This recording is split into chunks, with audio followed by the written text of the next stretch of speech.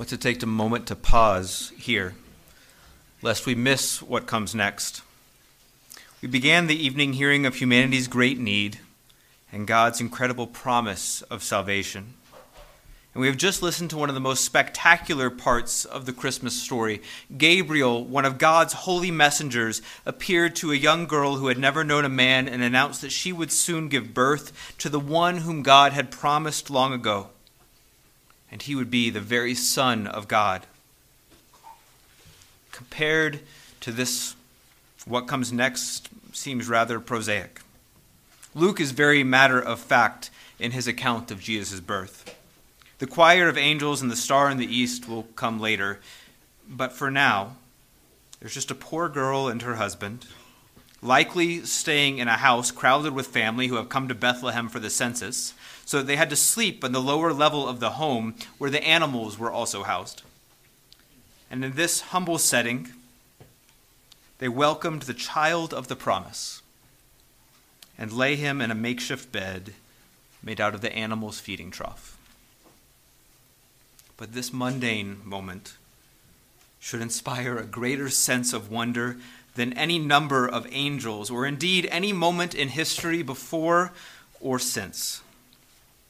Because this was no simple child. This was the very one who shaped the world and all that was in it, taking on flesh and entering into his creation amidst the humble circumstances so that he could save those who had rebelled against him and become subject to evil and death. The infinite Word became a finite man, and the promises of God were wrapped in swaddling clothes. Do not let either the simplicity or the familiarity of this story close off your heart to the miracle of what happened so very long ago. This poem by Asa Craig Knox may help us remember a little bit of what a marvelous moment this really was. Not in cloud and not in thunder, filling all the world with wonder, came to earth the Lord of earth, but with helpless cries and tears, mid a mother's pains and fears, entered by the gate of birth. By the way of flesh he came, how else could he kindred claim? How else save life's path he trod, coming in the way of breath, going out the way of death, be himself the way to God?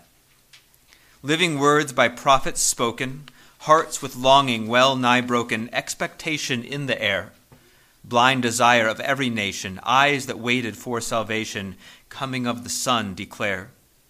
Thus he came, our new beginning, for the death doom of our sinning, giving us God's life again.